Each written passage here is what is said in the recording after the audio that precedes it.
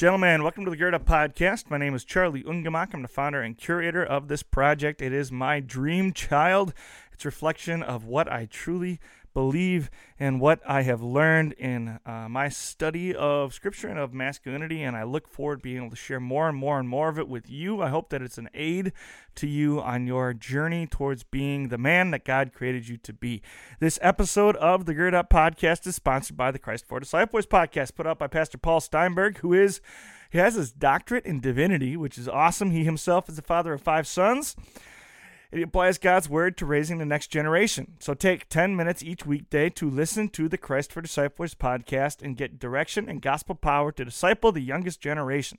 Subscribe to the Christ for Disciples podcast at christfordisciples.com or on Apple Podcasts, Google Play, Spotify, and wherever else you get your podcasts from. That's christfordisciples.com, especially you folks who are stuck in a house with your kids during this social distancing time away from school. It's a great resource to help you remember who you are, what your role is, and how we raise our children in the way and prepare them for lives of service to their Creator and to their King. Let's get started with our show today.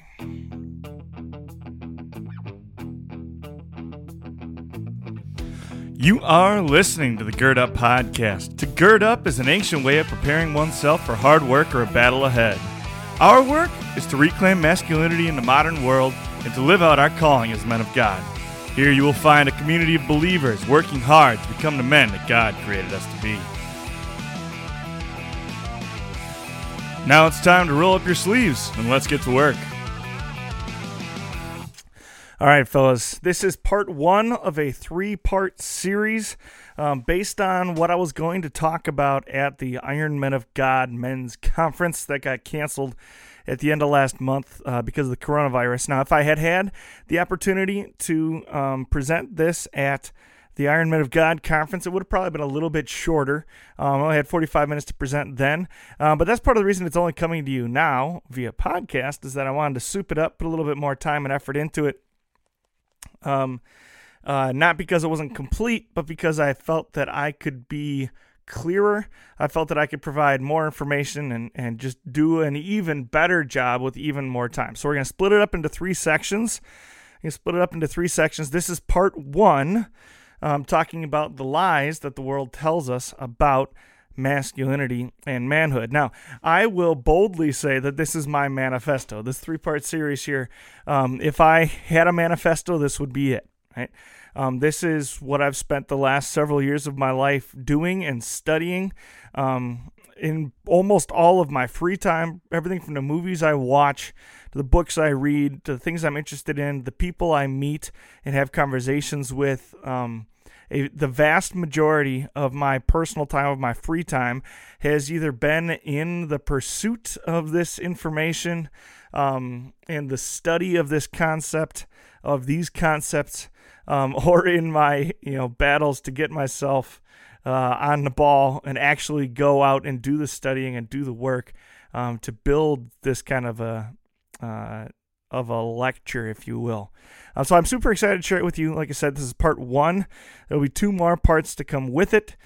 Today we're simply going to debunk the things of the world. We're going to debunk the ideas of the world. We're going to debunk the ideas that the world puts out there in regards to manhood and masculinity. And it all starts with the same question, right? What does it mean to be a man, or what makes and constitutes a man? I've been asking people this question for years now, and every single man has given me a different answer. You've listened to him. If you haven't listened to him, go back and listen to the interviews all the way back to that very first Kevin Festerling interview 3 years ago or 2 years ago in my kitchen, or 2.5 years ago in my kitchen. The question has been the same, and I've never gotten the same answer twice. It's the question that's at the very center of everything. Every political debate we're a part of, every personal conflict with everybody else, every single decision that we make, everything we eat, the choices that we make about what we eat, what we choose to drink, the emotions we feel, the way that we act, how we think about others, how we perceive the world, all of this and more is wrapped up and wrapped around the answer to the question, what does it mean to be a man? What does it mean to be a man? Now, I figured that if I, at the age of 18, typed into Google, what does it mean to be a man? I figured other people probably did too. And I thought, well, you know what? I'm going to type it in. And I'm going to take the first 5 answers I can find. And I'm going to put them up here. So these are the first 5 answers I found when I typed, what does it mean to be a man, into Google. The first one comes from the article, What Does It Mean to Be a Man, on the website Being. It's written by Jonathan P. Higgins. He says, it behooves me to say that the root definition of what it means to be a man or to perform masculinity here in America continues to be grounded in oppression, marginalization, and white supremacy. That's his definition of what it means to be a man. The next one came from Harry's, the website called Harry's. It actually came from an article on Wired. What does it mean to be a real man anyway? And he says, today there is a broader range of role models than ever before, but more importantly, there's a wide number of pathways that should all be seen as equally masculine. Again, that's how he defined masculinity. That's how he defined what it means to be a man, that there's a whole bunch of different ways you can be a man. That's all he said. The third is written by Sean Swaby, who's a therapist and a blogger who participates in the Good Men Project. And Sean, the therapist, says, manliness is knowing yourself, being honest with yourself, but it is more. It is the choice to be fully human. So Sean would say that being a man is all about being human. It's all about being you, being yourself. The fourth is from Professor Michael Kimmel, who was having a conversation with Jill Kransky in the magazine Esquire. And Professor Michael Kimmel said, young men today see being nurturing, caring, and being a great dad as what being a man is all about. It's a little less offensive, but being nurturing, caring, and being a great dad is what being a man is all about. The last one is somebody that you'd think would be kind of on our side of things, if you will. He's a blogger talking about being men and hearkening the idea that we should go back to being classical men, the way men used to be, right? It's a guy named Andrew Farabee, and this is from his article, A Brief Essay on How to Be a Man, What Makes a Man a Real Man, which was publicized on it's a website called Knowledge for Men. And Andrew said, wherever you are experiencing the most pain in your life, financially, romantically, physically, go there. Solve the problems that are facing you. Commit to overcoming your obstacles, come hell or high water. Refuse to be defined by the size of your biceps, your bank account, or the woman on your arm. Create your own definition of masculinity and live it to its fullest. It is only by doing this that you will truly become a grounded man. I thought he was on the right track for a little while. He's talking about what not to plant your identity, and I can agree with him on all those, but he comes right back to the same thing everybody else said. Create your own definition of masculinity and live it to the fullest. The world has all kinds of answers to this question, and most people don't agree. In fact, there are almost as many answers to the question, what does it mean to be a man, as there are people to ask the question, what does it mean to be a man? Everybody thinks that they have an answer, but when the answer comes from any place other than the one who created us, the answer comes from anywhere other than the creator, it's going to fall pathetically short. The world is wrong about masculinity, and the world is wrong, thank goodness, about manhood. Our modern society today laughs at this idea of a benevolent and almighty and omnipotent creator. They deny God, and when we deny God, we step outside of our traditional values, in quotation marks, right? But they step outside of traditional values. They dismiss traditional value as social construction or the creation of men over time, and they claim that in our modern times here, we need a new and modern set of values and rules. But when we step outside of that traditional morality of the past, that natural order as God intended and created, We are no longer, all of a sudden, we are no longer governed by God's laws of nature, and we are no longer accountable to Him, but we're accountable to another person. As soon as we step outside of accountability to God, out of God's natural order, we are accountable to another person, another sinful human whose values are accountable to no one but their own authors. They are only accountable to themselves, not to a higher omnipotent power as God. In other words, those who now sit in the place of God at the top of society serve as our conscience and our motivators, but they themselves, who sit at the top of society, are also able to live outside of the constraints of the morality that they curate. The people that sit on top of the food chain don't have to live by the same laws as everybody else, don't have to live by the same rules as everybody else, because they're top dog. They're accountable only to themselves. The ultimate goal of any substitute morality, any morality other than the natural order, the traditional value, the way God created, is not to grant freedom to the captives as they claim. They're all going to tell you that they're setting people free. But their purpose is not to grant freedom. Their purpose is to enslave more captives for themselves. The goal is not to create authentic and empowered men. The goal of the world, the goal of these quote-unquote new moralities, is to reduce men to artifacts, to reduce people in general to artifacts that can be used, manipulated, bought, sold, and bargained with. And that's not just masculinity. We just happen to be talking about masculinity right now. And this process is not necessarily overt like you'd think.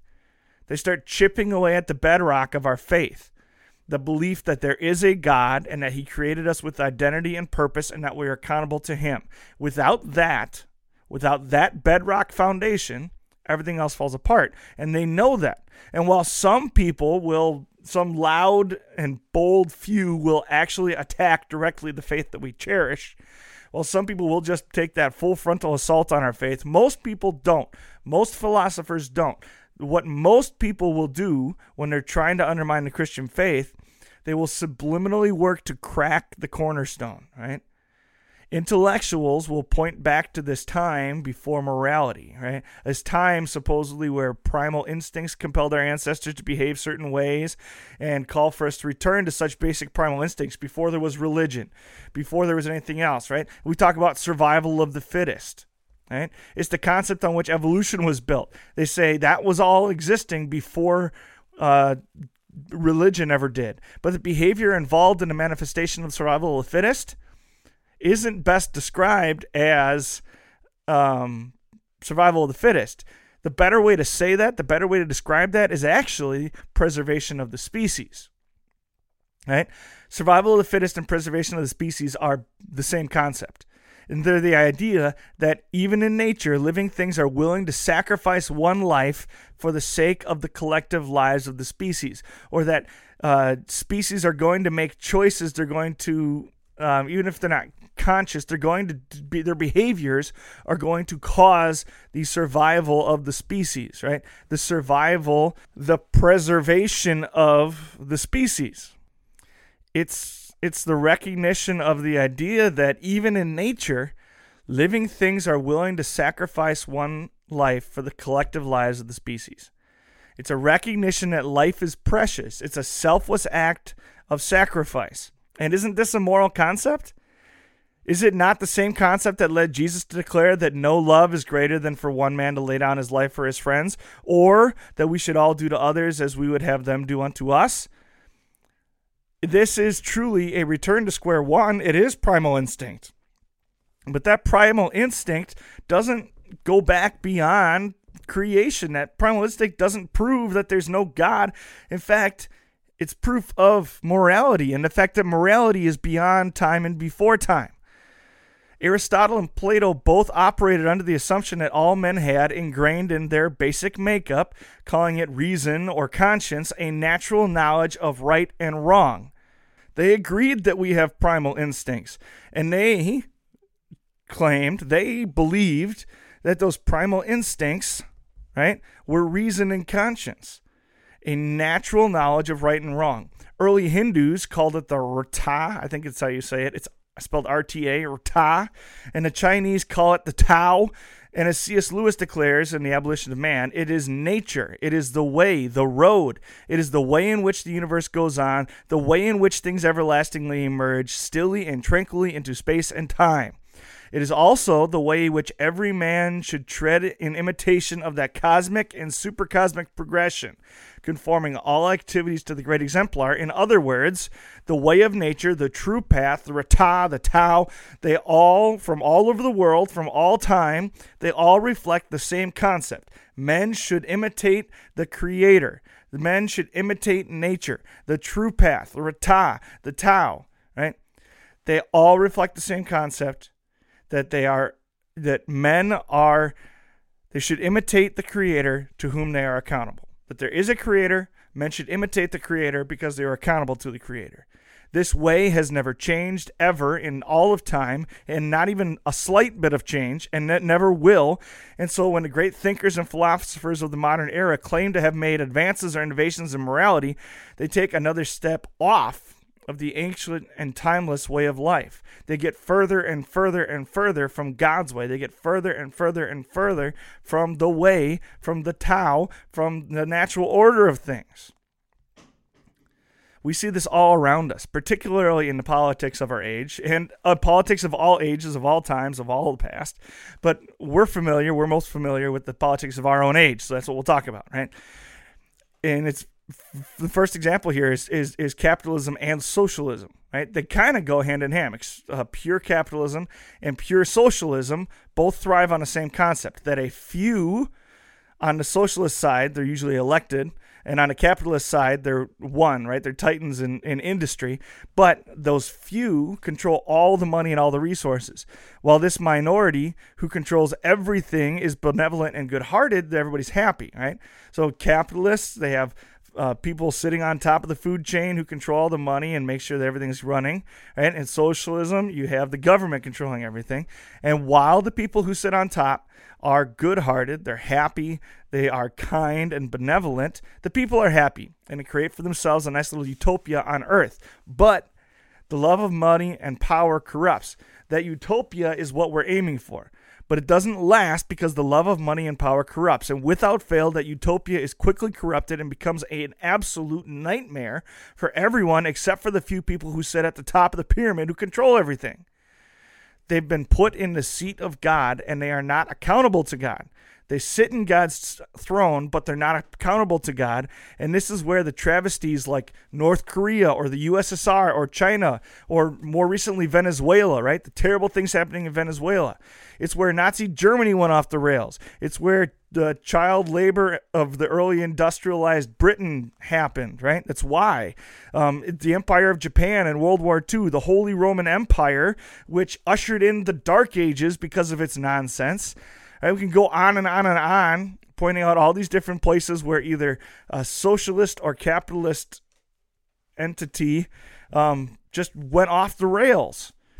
At some point, these processes, which turned out to be evil and wicked and allowed evil, wicked leaders to come to the top, at some point, they were able to convince the majority of a race of people or races of people to sell their souls and their freedom for the sake of political and societal gain. Another example would be radical feminism, right? So radical feminism was a movement that was built on a platform of suffrage, right? A platform of equal rights and personal freedoms. The concept that a woman is equal in value, purpose, and potential to a man. And this is a good thing. It's appropriate, and appropriate feminism is rooted in truth. And the truth at the beginning was that many women in the Western world, particularly in the late 19th and early 20th centuries, were treated as less than equal. They were second-class citizens in many places and many times, and they were treated as the property of men. And their, quote, liberation was appropriate and reflected the created order that was established by God. Right? It was a thing Christians could get behind. It was a good thing that men and women were created equal in the eyes of God, and everyone should see them that way. But this is no longer the goal or the practice of most feminists, particularly the radical feminists of our age. And there's a lot of them.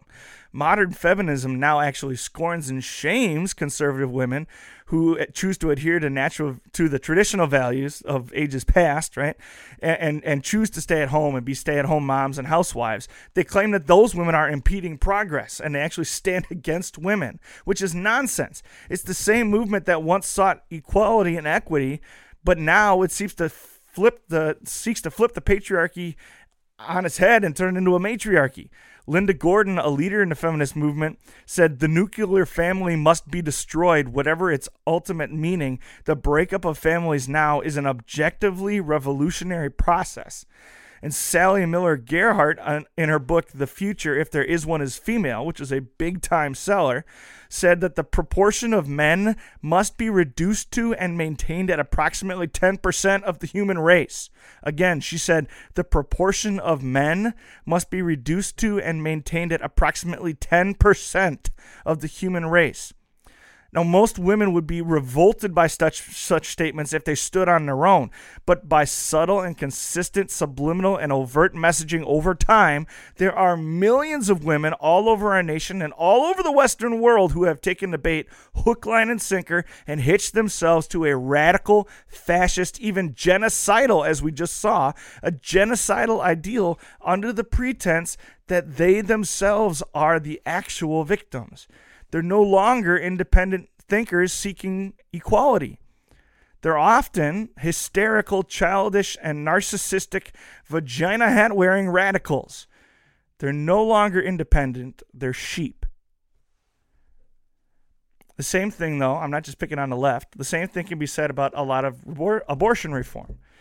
During the 2016 presidential and congressional elections, several clergy and chaplains on Capitol Hill alleged that the reason abortion reform has yet to be passed in any productive way is that many of the conservative lawmakers who use a pro-life platform to get, not many of them, many conservative lawmakers who use a pro-life platform to get elected are hesitant to repeal Roe v. Wade because at some point their own careers have been aided by a discreet abortion, and that the repeal of such legislation would mean a lifestyle change and future political risk for themselves.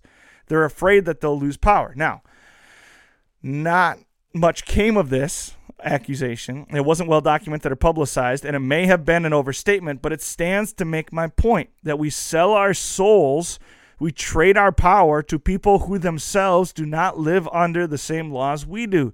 They themselves do not live under the law. They sit in the seat of God and are accountable to no one. They're not accountable to us. They're not accountable to God. And this happens in the church too. There are three basic ways that many churches and church bodies keep money coming in and keep butts in pews. One, they'll convince people that they must do good things in order to be saved, right? We call this works righteousness. And of course, the best good things that you can do are to give money to the church and worship regularly. Bonus points if you usher or you help them mow the grass, right? So many churches declare works righteousness, right? The second way they keep people coming is they preach some kind of prosperity gospel under the guise that those who love God will manifest for themselves all kinds of earthly blessings. And of course, you got to remember the easiest way to make sure those blessings happen is to give money to the church. Yeah. It's a God helps those who helps themselves message. And it's not true. The third group, base their preaching on the notion that everything is hunky-dory, that God loves everybody and anything goes, and that all religion is the same. Basically, they use church instead of religion as a social club. The first of these, the idea of works righteousness, paints everybody either as a pathetic, miserable failure who can never be good enough, or as a being who's holier than everyone else. And we all know that if somebody's holier than thou, that in time they're going to be exposed as a hypocrite because no one is righteous. No one can be good enough. The second, those who preach a prosperity gospel, they produce selfish and self-centered greed machines who are only out for personal gain. They don't actually produce Christians. And the last, the candy cane, cotton candy churches, right? They produce soft, effeminate men with weak spines and even weaker morality because they said anything goes. They said all religions are the same. They don't have a backbone. The world doesn't want men. The world wants cattle. The world doesn't want independent thinkers. They want to hitch men to the plow and use them to their advantage because they're not accountable to a benevolent, omniscient, omnipotent, and almighty creator. They're accountable to their passions and desires alone because they dismiss the idea that God even exists. We are presented with a quote-unquote modern masculinity then that is a patchwork quilt of ideas, virtues, practices, and traditions that is totally subjective and without accountability and not rooted in a bedrock foundation of truth and doesn't even serve us. It serves other people who sit at the top of the pyramid. It's a house built on shifting sand and it will crumble. Now, these are big claims and bold statements, and a lot of times people shy away from such ideas and claims because there's an implication that we ourselves as men are dumb, idiotic, idealistic sheep, and nobody likes to or wants to feel that way, and it's an attack on our very identity. But that's exactly what we need. We need to understand and examine where we draw our identities from so that we can, to borrow from Jesus' parable, build our houses on solid ground. It's easy to think that a building is solid and safe on a normal day under peaceful times. But when an earthquake shakes the city or bombs are dropped by the enemy or a fire starts in the kitchen, the true integrity of a structure will be exposed. And that's why we have building inspectors that come and look at our houses, right? We have building codes to guide our buildings, our construction, so that when the day of disaster comes, we're prepared and the house is built on solid ground. And this is the same for our identities, right?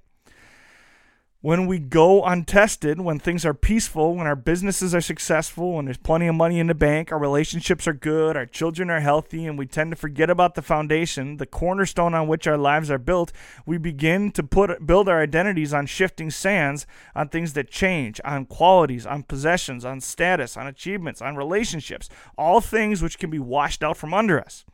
It's good to take pride in being a good dad, and a good man does it well. But who are you when your children are taken away, when they get sick, when tragedy strikes and one of your children dies? Who are you then if your identity was put into being a good dad?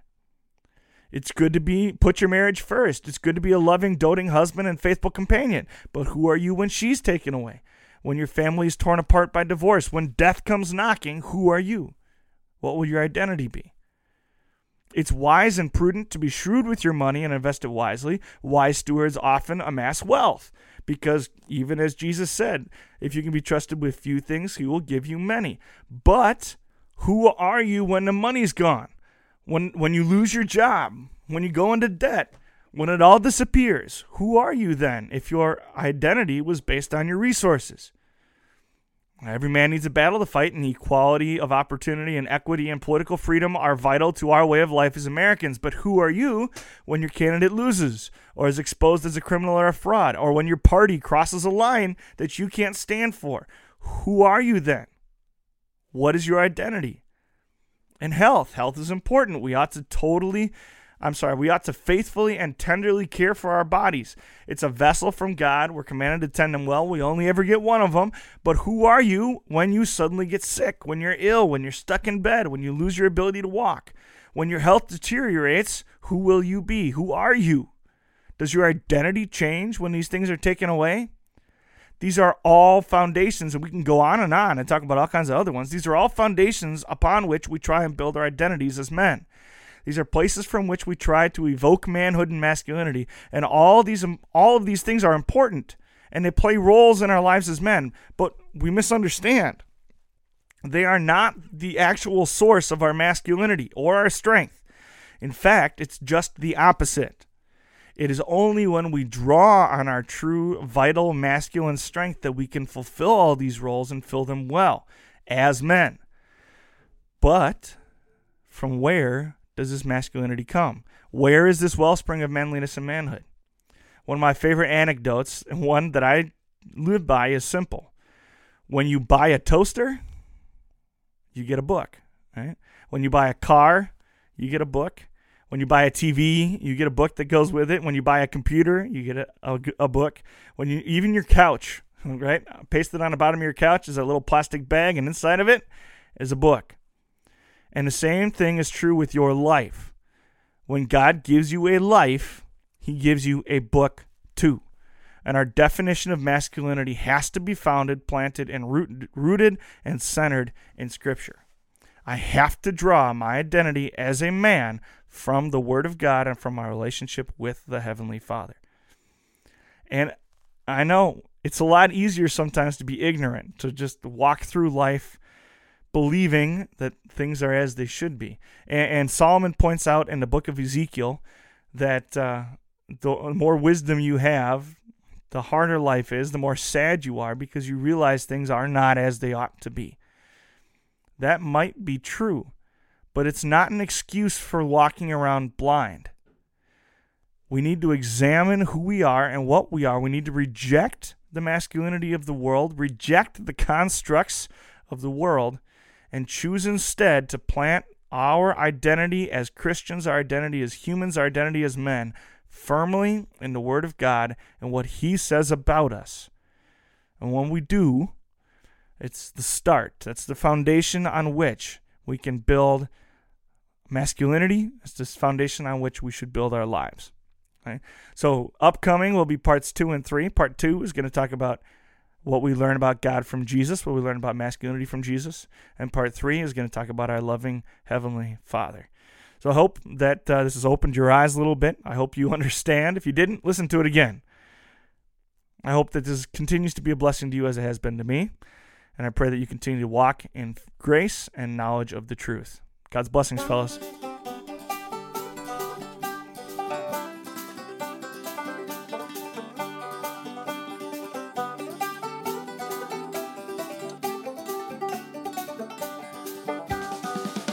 Thank you for listening to the Gird Up Podcast. If you like what you're hearing on our podcast, make sure you're sharing it with friends and family, men in your life who you think need to hear our message. You can find us on social media, on Facebook under the Gird Up Podcast, and there's a Gird Up community as well there where you can interact with other men on the journey toward Christian manhood. You can find us on Instagram as girdup_like_a_man. If you'd like to help us bring our message to more men just like you all around the world, you can hit up our Patreon account. Type in www.patreon.com/girdup. And finally, please leave a 5-star rating or review on whatever platform you use to listen to our podcast, whether it's iTunes or Spotify. What that does is it helps us get more attention in the podcast world and bring more men to our message. Thank you again for listening to our podcast. Thank you for all the ways you support us and help spread the word. Until next time, go gird up and be the man that God created you to be.